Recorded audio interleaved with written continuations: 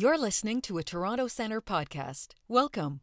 The goal of TC Podcasts is to spread the knowledge and accumulated experience of global leaders, experts, and world-renowned specialists in financial supervision and regulation. In each episode, we'll delve into some of today's most pressing issues as it relates to financial supervision and regulation. The financial crisis, climate change, financial inclusion, fintech, and much more. Enjoy this episode. Hello, everyone. Welcome to Toronto Centre's panel on nature-related risk, macroeconomic impact, and transition planning. Since our establishment in 1998, Toronto Centre has trained more than 23,000 financial supervisors from 190 jurisdictions to build more stable, resilient, and inclusive financial systems. In 2016, 7 years ago, we began incorporating climate risk in our training programs, and at that time, international standard setters had not incorporated that in their agendas. But I'm very proud that today we are an implementation partner for several global bodies and standard setters, such as the NGFS, IAIS, and IOSCO. Sorry to throw alphabet soup at you, but I think this audience knows what they are. We have assembled a star panel. They include Governor Stefan Ingves, Chair of Toronto Centre's Board of Directors, and the former governor of the Central Bank of Sweden, the Honorable John Rangambwa, Governor, National Bank of Rwanda, our friend Sabine Modéré, Vice Chair of NGFS and Board Member of the Bundesbank, and Jean-Paul Serres, Chair of IOSCO and Head of Belgian Financial Services and Market Authority. We're also tapping our good friend Jean Pez of the World Bank to moderate this conversation. He did such a great job last time. Jean, you're back. You've seen their impressive bios, so we won't read them. Toronto Centre's mission is sponsored by our key funders, Global Affairs Canada, Swedish CEDA, the IMF, and other valuable partners such as Jersey Overseas Aid and UNCDF, and on and on. At this time, it is my absolute pleasure to introduce Canada's new Minister of International Development, the Honorable Ahmed Hussein, who has graciously agreed to provide brief opening remarks. Before I cede the mic to him, I want to say a few words without reading the bio. He has made a name for himself in Canada as an accomplished lawyer, community organizer, and a staunch advocate for social justice, diversity, and inclusion. Minister Hussein has served in the Canadian Ministry of Prime Minister Trudeau since 2017 in 3 different portfolios, and in July became the Minister of International Development. And we cannot be more excited working with him. He and I have a few things in common. One is that we both live in Toronto when we aren't in places like Marrakesh.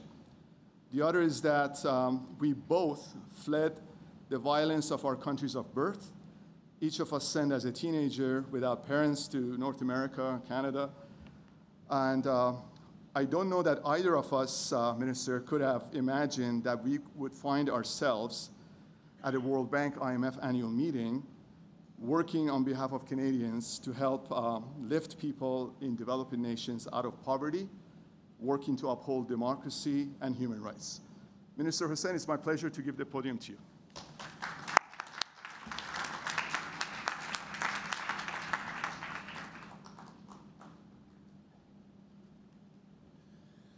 Thank you, Babak, for that kind introduction. It is a pleasure to join all of you here today as friends and as partners, because everyone in this room understands the instability that currently plagues the world, and you understand the importance of responding to the pandemic, to the after effects of the pandemic, to the destabilization caused by Russia's invasion of Ukraine, and by the increasing frequency and intensity of climate disasters. We know that countries will only be able to manage these challenges if their financial systems are also sound, stable, and inclusive. That's what you work on. And since 1998, the Toronto Centre has built a solid international reputation in supporting countries to do exactly that. Let me congratulate you on your 25th anniversary this year, a key milestone to celebrate your important work. You have made significant contributions to financial stability by training over 23,000 supervisors and regulators in 190 countries. This is really important work, and all of us in this room are very appreciative of everything that you do. And I remember, Babak, when I first met you, I was working in a subnational government, a province in Canada called Ontario. And one of the files that I was working on was regulatory reform for regulators in Canada. And when I look at the work of the Toronto Centre, it's clear that we have a shared vision to create a more inclusive world, a sustainable world, a prosperous world, a secure world for everyone. A world where everyone has access to a decent job that helps make their lives and their communities better, and one that includes the meaningful participation of the most marginalized people, especially women and girls. And this ties very well with Canada's feminist international assistance policy, because at its core, our international assistance policy is about gender equality. It's about the empowerment of women and girls. And that is why financial systems that include women leaders, ones that make finance accessible to women, entrepreneurs, are critical to the success of those economies. And one of the key things that we all know is that when you empower women, you reduce and tackle poverty. And the Toronto Centre has led the way in integrating issues like gender equality and climate risks into your work. You have found innovative ways to deliver programs that promote sound, inclusive financial systems in emerging markets and in developing countries. For example, your leadership program for women supervisors and regulators in sub-Saharan Africa. This ensures that African women leaders are prepared to take on more senior leadership roles. This is very, very important work. And that they're better equipped to promote financial resilience and a feminist economic response in their countries and regions. For example, participants have spoken about the benefits gained from something as simple as networking and how making those connections can make all the difference to their work. How they learned strategies to find their voice, how to be authentic in the boardroom and not fall into roles like making tea or taking notes. So the Toronto Centre also offers programs that support regulators and supervisors' efforts to adapt to climate change-related risks.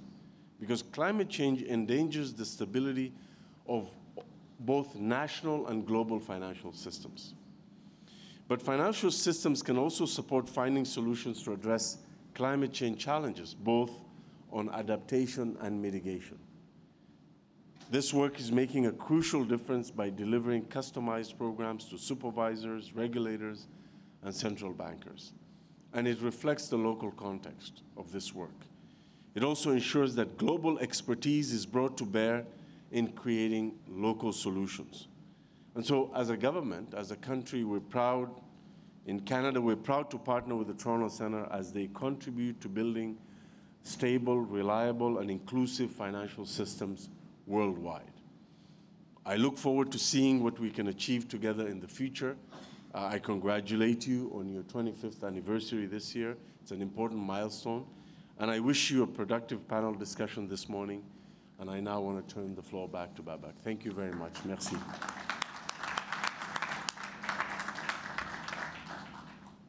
Okay, I'm just here to tell you it's the last time you'll see me on the stage. John, over to you.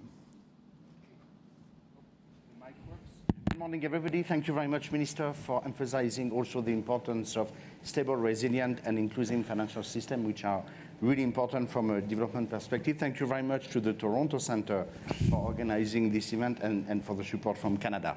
So I'm not going to introduce the speakers. I think you have everybody's name. I think everybody is very well known. The bios are also available on the flyers, so we can get directly into this discussion on nature-related risk, macroeconomic impact, and transition planning. We'll do 2 rounds of questions. Each panelist would have 1 question, roughly 4 minutes to answer, and then we'll open up for question and answer so that the audience can participate in the discussion. So, Stéphane, let me start with you on what is the rationale, what is the reason for central bank and supervisor to be concerned and to engage themselves as their on nature-related risk. What's the impact? So there is an element of context, what's happening, but from the fundamental mission of supervisors and central bankers, why should they look at these challenges, and how does that relate to the macro impact of nature-related risk? Well, first of all, it's a tall order to solve the world's problems in 4 minutes. So everything I'm saying is going to be very telegraphic in some sense. And starting with a sort of a macro perspective, it of course differs enormously from country to country, and it's difficult to fully understand how to translate climate issues into macroeconomic policies the way we normally talk about macroeconomic policies. But let me give it a try, a brief try. First of all, I think that we're actually moving beyond climate, and there are three strands. One is climate, the other one is biodiversity, and the third is population. And it will be very difficult over the coming years to deal with the issue of population, because basically population growth is the highest where it gets the hottest. And on the other hand, population will decrease in cooler areas of the world. And that will create all sorts of macroeconomic issues, not to mention the political tensions that will come out of that. And that is difficult to deal with. The other aspect of this is the time frame. And I spent 29 years in central banking. And basically, when you deal with monetary policy, your time frame is 1 quarter to the other quarter, and a maximum time frame is kind of 3 years. The way to think about that is to look at the probability distributions, fan charts, thinking about inflation. But at the other end, you have identical fan charts produced by the IPCC, but their time frame is 30 years. And how do you combine 3 years with 30 years? That is really, really the hard part. And I don't have the answer as of yet when it comes to how to think about those things within those two very, very different time frames. And we simply do not, as of yet, have a framework reconciling those two very, very different time frames and different ways of looking at things. But at the same time, if you think about this from a central banking perspective, and you think about it from the economy, from the perspective of the economy as a whole, clearly many of the measures that are needed to be taken will affect fiscal policy, they will affect tax policies, and they will affect structural change within the economy as such. And that we need to understand in a much, much better way compared to the way we've been sort of thinking about it in the past. Because it's clear, if you're in the central banking business, you almost take for granted in a 3-year perspective that the structure of the economy is constant. And that's not the way it is going to be in the future. Thank you. Thank you very much, Stefan. So let's get granular and think about the country. Okay, works? Okay, thank you. So Governor John, Rwanda. So this is, we can see the impact of the degradation of nature. Things are being done to preserve and restore it. And this has macro-potential and micro-potential consequences. So in your country, and Rwanda has been at the forefront of the work on climate issue, how do you look at that? What are the consequences? And what can you do as a central banker and supervisor?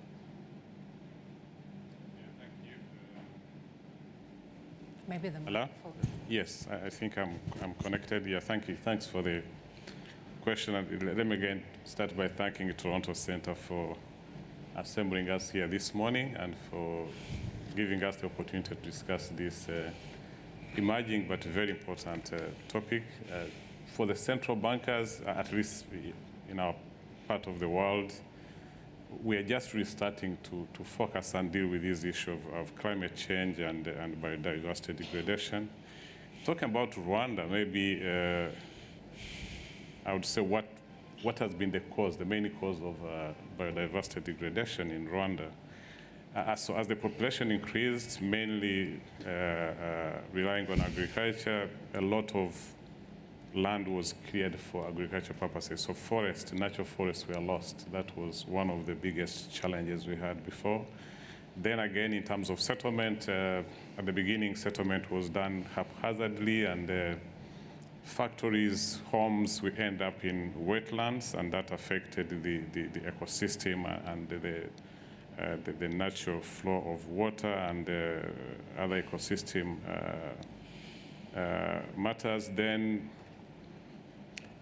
the use of, apart from clearing forests for agriculture, but we still have maybe about 80% of our population relying on wood or charcoal, and that also creates pressure on forests. And then as the world evolved, the use of plastic materials that are not non-degradable, so that created really pressures on the natural ecosystem. So, and these have ended up in disasters within our country, mainly soil erosion and flooding, but also, which is the other that is really attributed to the global warming in general, is short and very heavy rains that really causes flooding, but also long dry spells that has greatly affected agriculture. And that, in a way, affects livelihood in terms of, as you're talking out to the central bank, the biggest challenge we've faced through these climate change issues is on inflation. I think Stefan has just touched on that.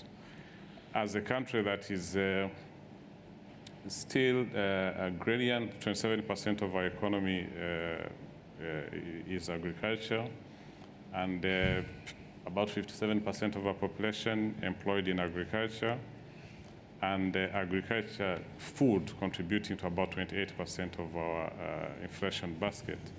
So that erosion of land and prolonged dry spells has affected agriculture.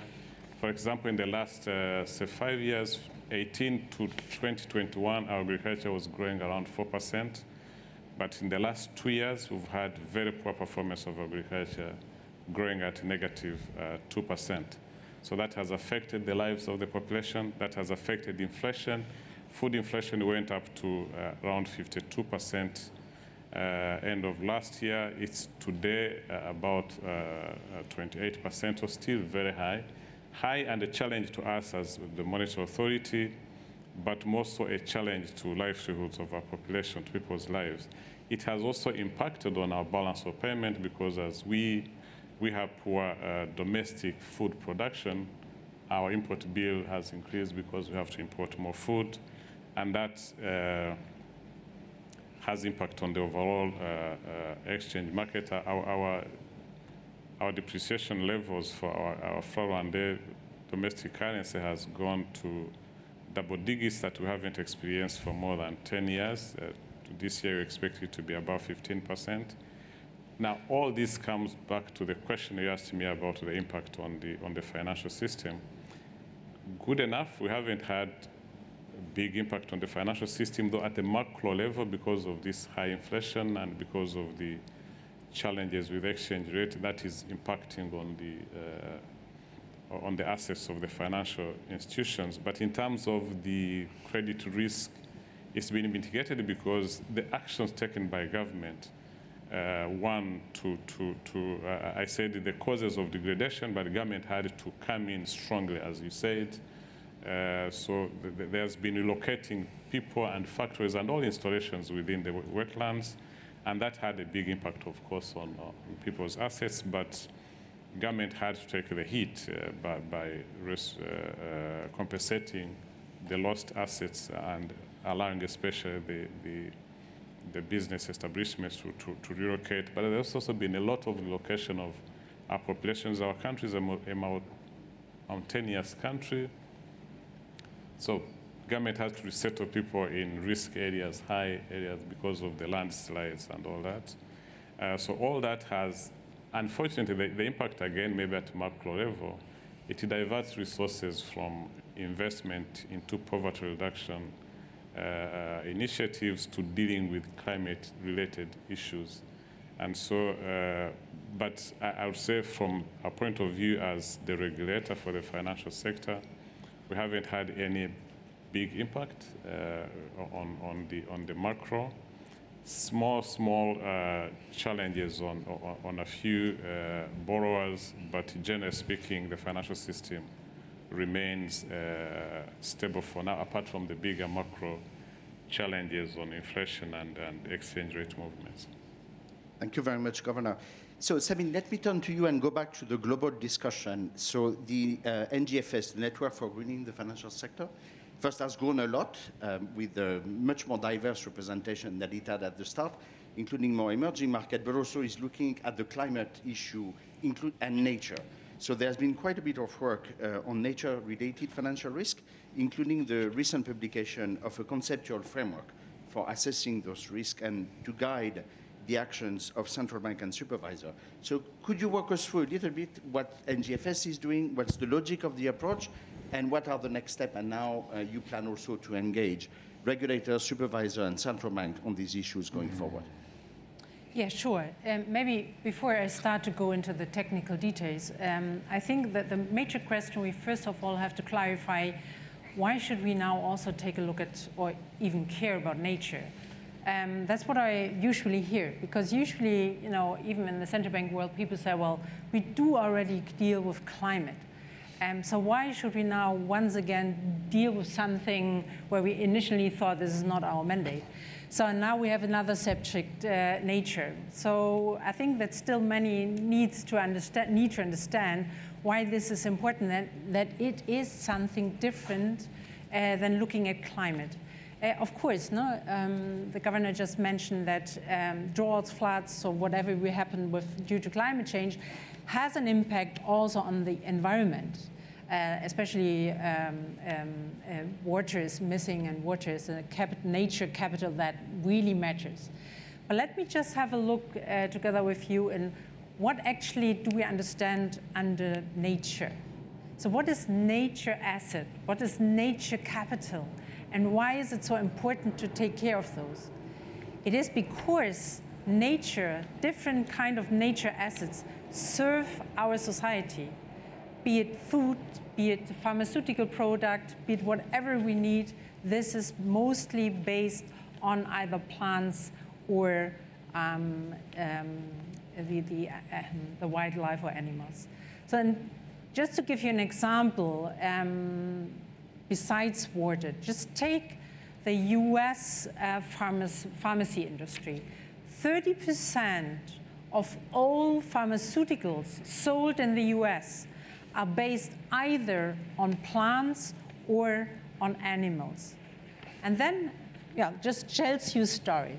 And in addition to that, if you look at the the WWF study that tells us that nearly 70% of the wildlife has dropped from 1970. So what does tell us this? You have 70% less wildlife, and you have 30% only in the pharmaceutical project in the US based on that. If you anti-cancer drugs, vaccination, and so on, is depending on plants and on animals. So just to give you an idea how, even if you do not get emotional about nature, right? You are all economists, you most probably do not get emotional. But if it comes to the figures, I think it really matters. So what do we do at the NGFS? At the NGFS, we did a first step. We just published a framework to get a little bit of a common understanding what actually is the meaning of nature assets. What is a nature asset? Which kind of categories do we have? Water, soil, forest, so a lot of different capital assets or nature assets. So then to have clear what do we mean by nature-related risk? What is actually a risk when we talk about nature, right? So that was the first step. The second step, and as you may have noticed, it is not as easy to understand like climate. In climate, we have one metric.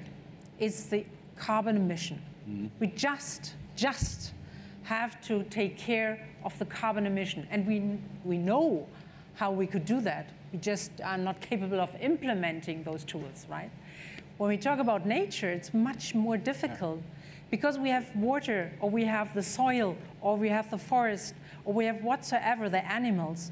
All of them, their drop and their extinction is triggered by completely different sources or reasons. So what we now do at the NGFS is we start with case studies. So we will pick one nature asset, be it, I think we have not decided so far, let me take soil. What does soil really mean for our economies?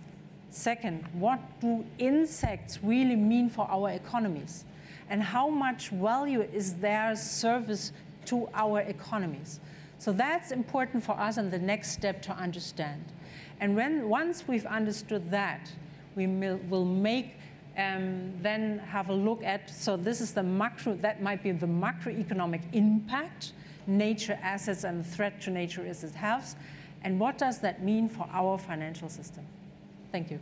Thank you very much, Sabine, and very clear explanations. Thank you for walking us through what NGFS is doing and why it's doing it. So, Jean-Paul, we always discuss the role of the banks in this discussion. You're coming with a very different angle, which is the role of the capital market and securities. So, IOSCO, which you represent, has been one of the first global standard setter to endorse the new Sustainability Board standard, disclosure standard. So what do you think are the role? What is the role? Why is IOSCO looking at this? Why are these disclosure standards so important? And they are also, their implementation will be critical. And both the pluses, but also the potential risks. What is at stake into that discussion on disclosure and rolling out what has just been approved? Well, thank you for your very useful question, Jean. Allow me, first of all, to say two things. First of all, to congratulate Babak and his colleagues for their birthday. Congratulations. You deserve it. And I think it's important that I'm telling that in my capacity as IOSCO chair, because as you know, Babak, Toronto Centre is an important stakeholder for IOSCO. We are managing many work streams together. And recently, my colleague from Spain, Rodrigo Buenaventura, who is chairing on important STF IOSCO Sustainable Task Force, had the pleasure to be interviewed by Toronto Centre.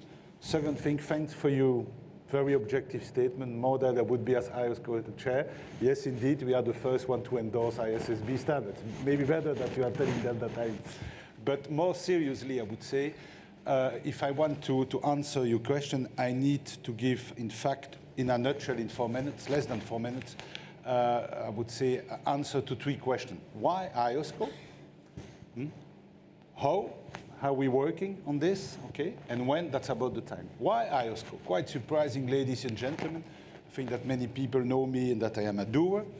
I am pushing the agenda of IOSCO every day in my life, but I don't belong to the group of people who would say IOSCO need to be there every year for everything. There are many national initiatives, many regional, but here we are speaking about climate change.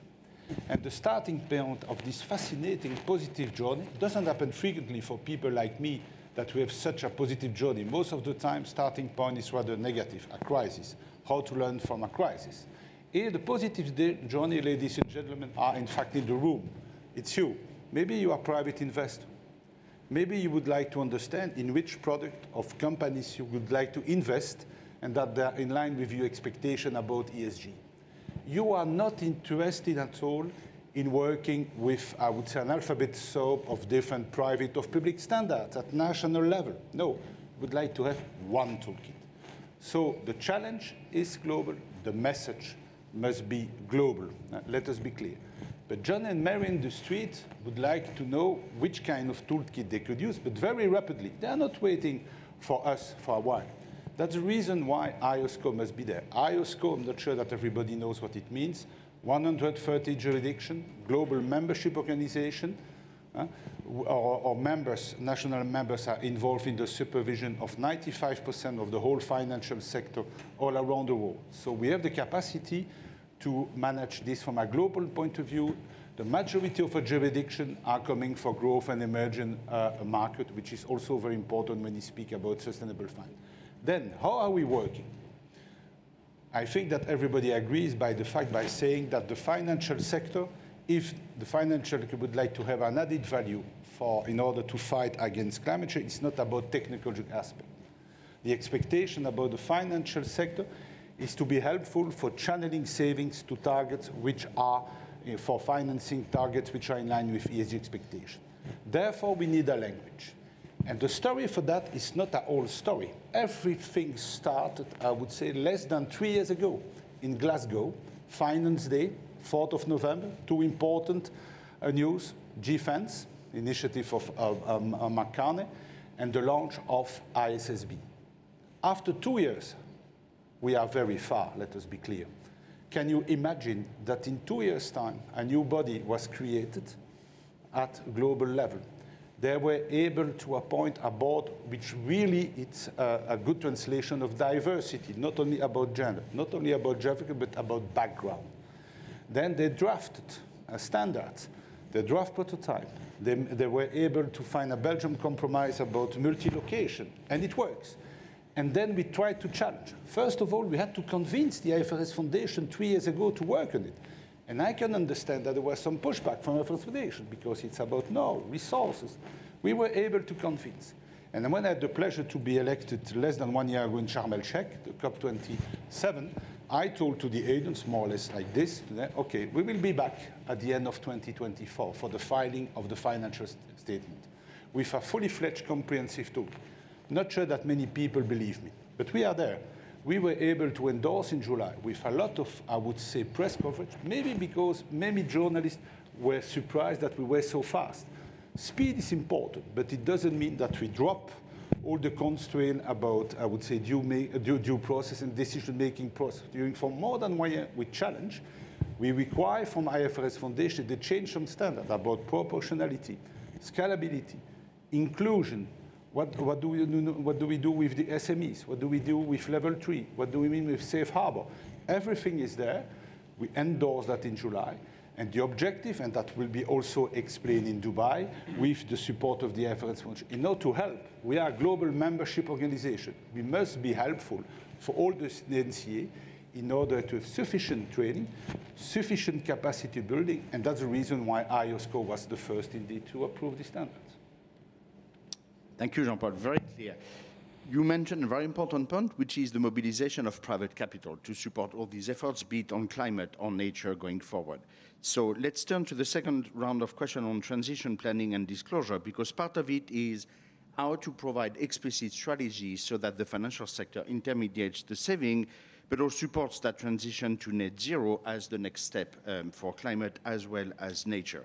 So, Stefan, turning back to you again, and there's a lot of discussion on transition planning. It's also lots of things happening, so it's sometimes a bit difficult to find one way on this. So what do you think is the role of the central bankers and financial supervisor in supporting that transition and providing guidance, starting with the banks, on transition finance? What does that mean, both in the context of advanced economy, but also emerging market? Well, first of all, and the institution where I used to work has been around since 1668. And from day one, it was understood that the central bank, that's where the money is. And that has, since 1668, and also so in the future, created tensions. And that brings us to the issue of what is the mandate? And in the early days, and Sabine has also sort of referred to that, it was very easy to say, this is completely outside our mandate. We'll have nothing to do with it. We will continue doing what we have always been doing as if nothing has happened. This is somebody else's business. But to your first question that I tried to answer about the macroeconomic consequences, it's obvious that there will be macroeconomic consequences. And that means that it sort of feeds back into your mandate anyway, like it or not. So it's probably suicidal over time to say we ignore this completely, because economies and the world, the global economy will be affected. So you need to think about and you need to understand these things, but in many instances actually within your mandate. And I think that that is also what is expected of you, regardless of where you're talking about supervision or monetary policy, because you cannot anymore say this is somebody else's business. So you need to internalize these things and think hard about how to deal with them, but within your mandate. And this, of course, differs enormously from country to country. In some parts of the world, central banks supervisors are very independent, and that means that they have to be careful when it comes to how they deal with this within their mandate, so that they don't stray outside their mandate, because that is going to backfire. Then in a number of other jurisdictions and countries, there isn't really much of a mandate, because basically the central bank supervisory agency is kind of part of the government in one way or the other. And then it gets more difficult, and back to my reference to 1668, then people understand that that's where the money is, and let's use some of this money for all sorts of purposes. And then it gets very, very difficult, and one has to be careful about the governance structure that you use. And one has to be careful not to stray too far, because if you spend too much money on whatever it is, that's going to produce too much inflation and macroeconomic imbalances in one form or the other. So one has to be careful on that side. I referred earlier to the time frame. When it comes to monetary policy, most central banks produce monetary policy reports, let's say 6 to 8 times a year. When it comes to financial stability reports are being published once or twice a year. And then given the time frame when it comes to climate, if you produce a climate report at all, let's say once a year, once every 2-3 years, something like that. And it's quite a challenge actually to combine these things and in order to produce outputs that others can understand. And when they read these things, they can say to themselves, aha, this is what the central bankers and the supervisors are doing within this field. And that's a challenge. And let me explain. Suppose we are not successful. So global warming is more than 1.5 degrees Celsius. Well, then of course, you will have very serious consequences in many different parts of the world.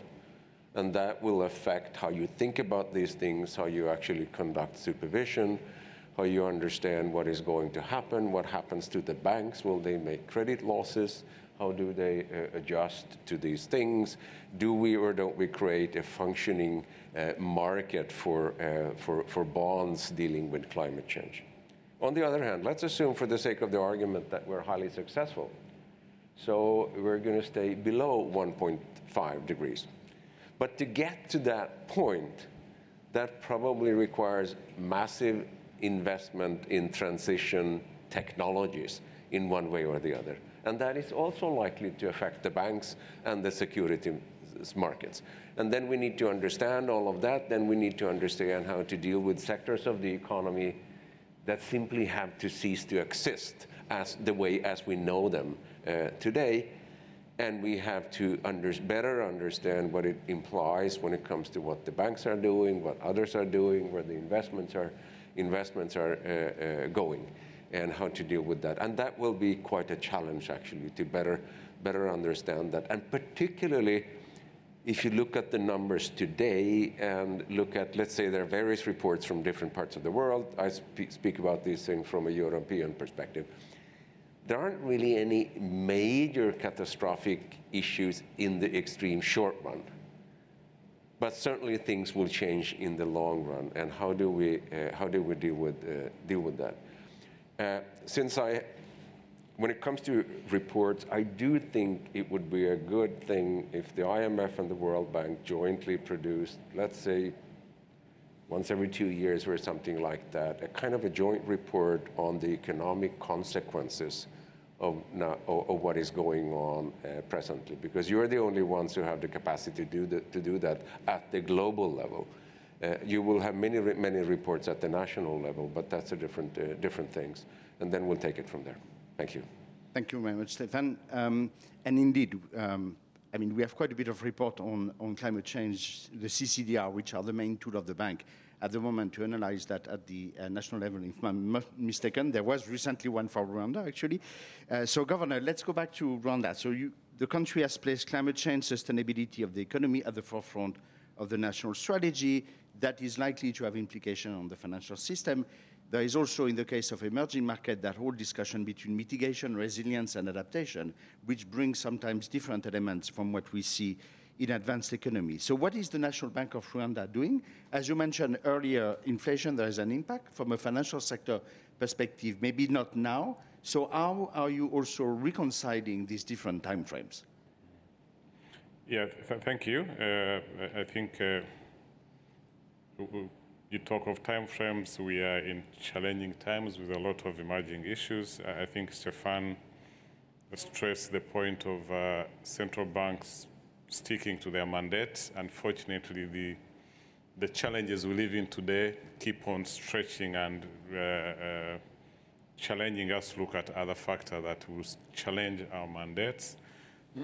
And just want to stress again the point touched on by Stefan on the independence of central banks. Happy that our central bank is independent and with the key mandate is financial stability and price stability. But talking about the relationship or what we do to support the shift within the financial sector in line with the challenges we are facing of climate change, we see it from two angles. One is the primary mandate of the Central Bank of Financial Stability. How do we ensure that the challenges or the risks associated with climate change doesn't destabilize the financial system? So that is from the financial stability point of view. But also, we talk of shifting from brown financing or encouraging financial institutions to support green projects for sustainability purposes. So do we have a role to play as central banks to encourage or to support green financing by our financial systems? So that's, as I said earlier, we're really taking on a lot of initiatives today as the National Bank of Rwanda, but working with our colleagues within the government and other development partners to see how we can position ourselves as a country to align with the key orientation of the government, having environment and sustainability are the key ingredient of our development programs. So one, we've worked with our colleagues to define a national green taxonomy that is really at the beginning of any serious or sensible channeling of resources to green projects or to sustainable projects. So we are finalizing this, at least to support the financial institutions to understand what would they, if they deal with this project, how does it fit into the green economy part of that. Then, as I said, we are just beginning. We ourselves, the financial institutions, there's a lot that we have to learn on what it means to promote green financing, or what are the risks associated with climate change, and which we have the fiscal risk, we have the transitional risk and the rest. Which channels are most likely going to hit us as a financial system? What are the challenges linked to this? How do we deal with that? So we are working with the financial institutions to really understand this. Thanks to Toronto Centre. Toronto Centre have been our key partner in training our own teams in understanding risk associated with financial sector in general, but now specifically on climate change risk. We've really had sessions with both on the banking side and on the insurance side. We happen to be the regulator of the insurance sector as well. So we worked with other partners to come up with the sustainable finance roadmap that really defines what we are going to do as key players within the Rwandan market. And we, as a central bank, among the 8 key strategic pillars of this roadmap, we are going to be contributing to 5 of them, and we've identified this. Now we are looking at ourselves. We've just done again an assessment of us as a central bank. How are we ready to deal or to play a part in one, safeguarding our institutions against risks linked to climate change, but also supporting sustainable financing. And with that analysis, analytical work, then we are coming up with our own action plan. We've just introduced, call it Sustainable Finance Center or Sustainable Finance Unit within the central bank to lead the initiatives and guide us on what we need to do as a central bank. Again, we understand that there's a lot of new things and challenging, so we are out to work with partners globally, and I'm happy to be sitting with the chair of the NGFS on this panel. So we joined the NGFS last year, and we appreciate being part of this central bank family that is trying to work together to support each other on how we deal with these challenges we are facing. So I think briefly that's what I can say, what we are trying to do.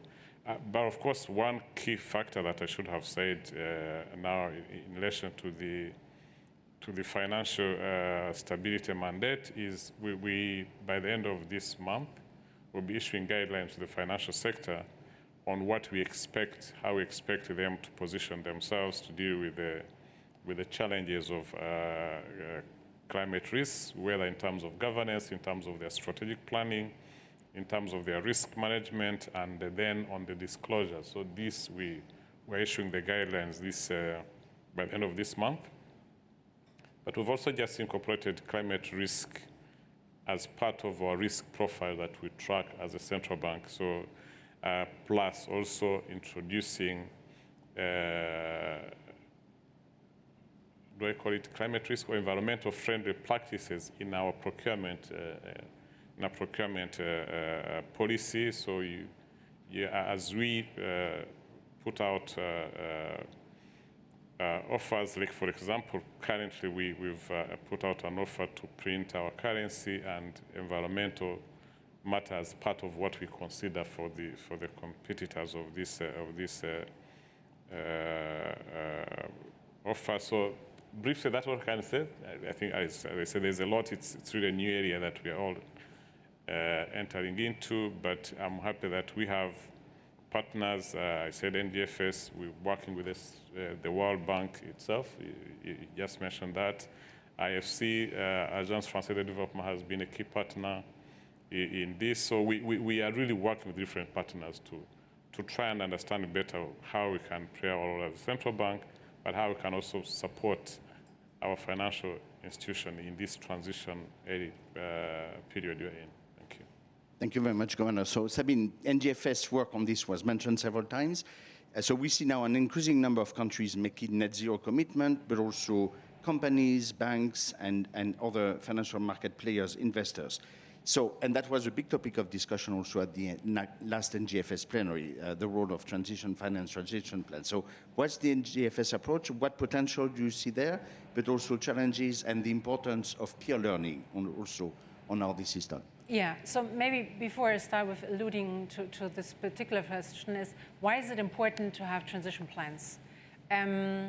First of all, I think you mentioned just Glasgow and all the pledges we receive from banks, from companies, from governments, and so on. And 2 years later, we see pledges are easy to do.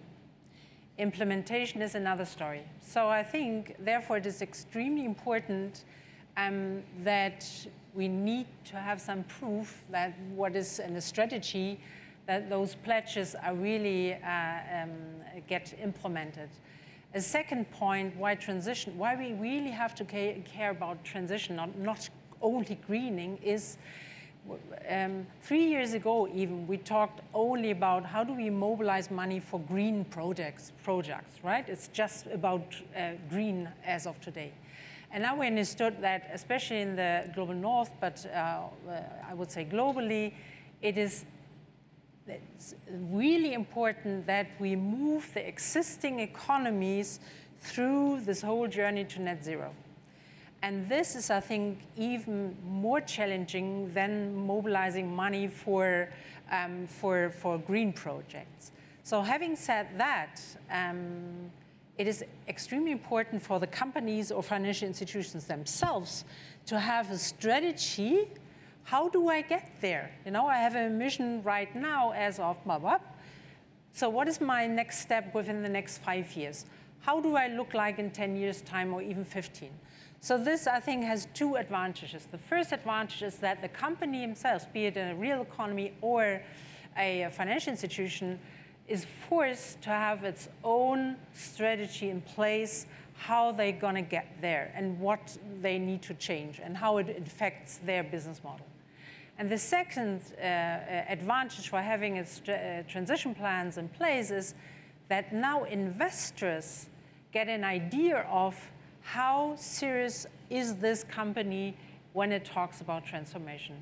Are there figures, facts that really show they have an idea, they have a plan actually for the next 5, 10, and 15 years. So that's the reason why we at the NGFS think this is a really important tool.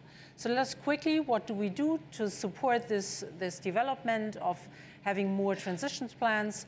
We did a stock taking and we found out, so amongst our members, that there is a broad, confusion about what our transition plans are. So we got answers like transition plans about is this, so transitioning, transition, all those vocabularies, completely different understandings.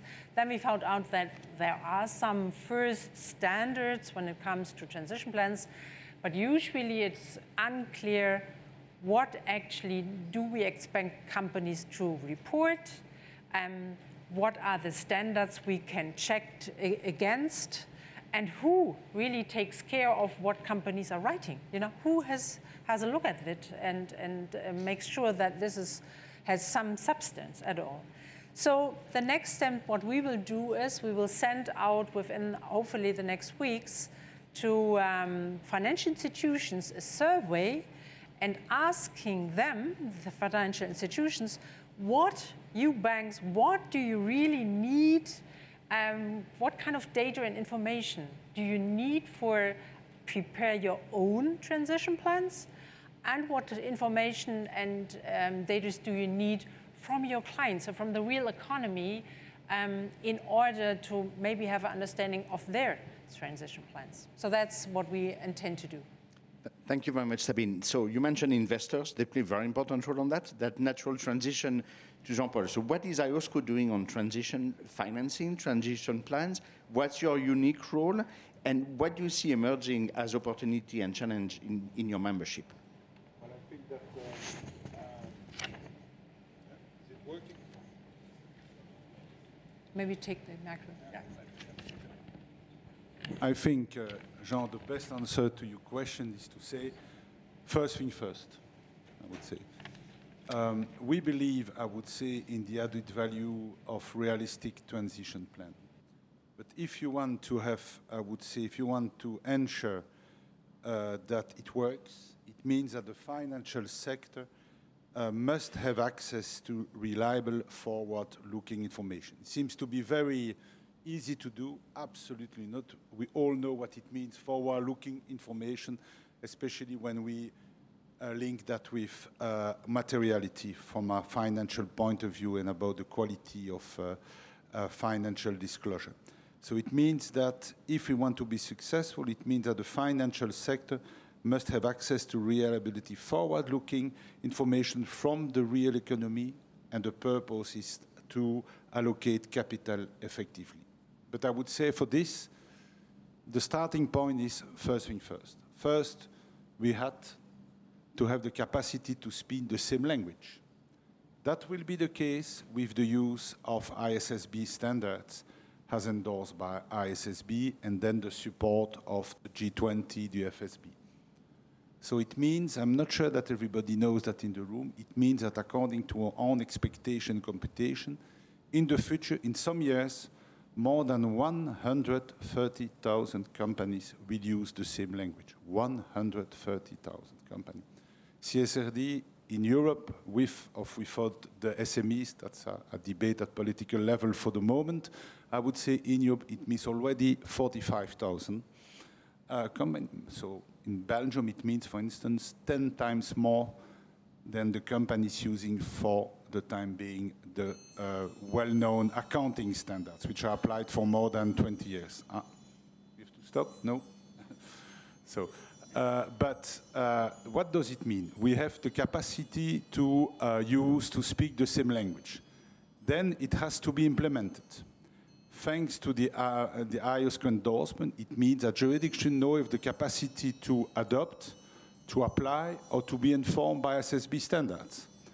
Before the end of the year, we will have a fully fledged toolkit related to the use of audit standards.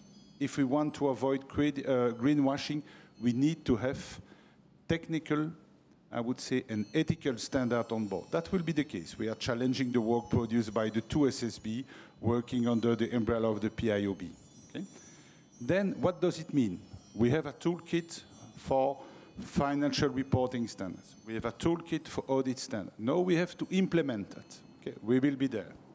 So it means that we have the capacity to use more and more data. It means that what the TCFD, GFENS is working with the project CDSC, we will have database. And what does it mean? A virtuous circle. The day that we will have more data, it means more capacity to make progress about Scope 3 with safe harbor, I would say, during the transition phase. And the day that we have that, of course, that's the best starting point for transition planning. We have also already decided to launch, I would say, our work teams. But again, the debate is to avoid, and I speak under the control of the leadership of Sabine, one of the best spokeswomen about transition planning, but I think, correct me, the idea is to avoid fragmentation. There are a lot of excellent initiatives. For instance, Monday, announcement by the UK Transition Task Force of them. The same in Singapore. The same in the US, which is, I think, a very useful paper published by the US Treasury of voluntary principle highlighting emerging best practice. The same, of course, in Europe with the famous, the acronym is incredible, the CSDD, which will be an update of the CSRD. The question at the end of the day is, of course, to avoid fragmentation. And that's the reason why IOSCO will also be on board. We have already set up our work stream, and we are working already with, I would say, a different network, because our main objective when we speak about transition plan, it's about investor, and of course, how to avoid greenwashing. And the best way to avoid greenwashing is to avoid to use different toolkit. And that's the reason why we will develop good practice with regard to transition plan. If we consider the risk sufficiently important, because let us be clear, I would say greenwashing is the main negative objective for us. Because if the trust disappears from our citizen, from investor, that will be a real challenge for everything. Because, you know, I presume that you have some children. Most of them, when you discuss about climate change, they say greenwashing. Also my own kids. I have to explain what we are doing. No, it's very easy to say greenwashing, we don't believe in nothing. No, we are doers.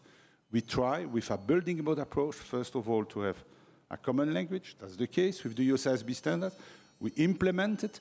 We will extract more and more data. And the fact that we have more data is, by definition, the best synergy for being supportive of transition plan.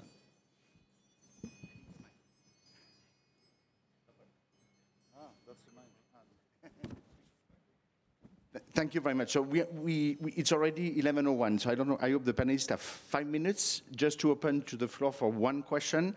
A lot of information was already shared, also a lot of information on what's happening, both the potential but also the pitfalls. So if there is one question in the audience, and then we will close on that. Anyone? Yes, at the back, please. Thank you, Hans Genberg from the Asia School of Business.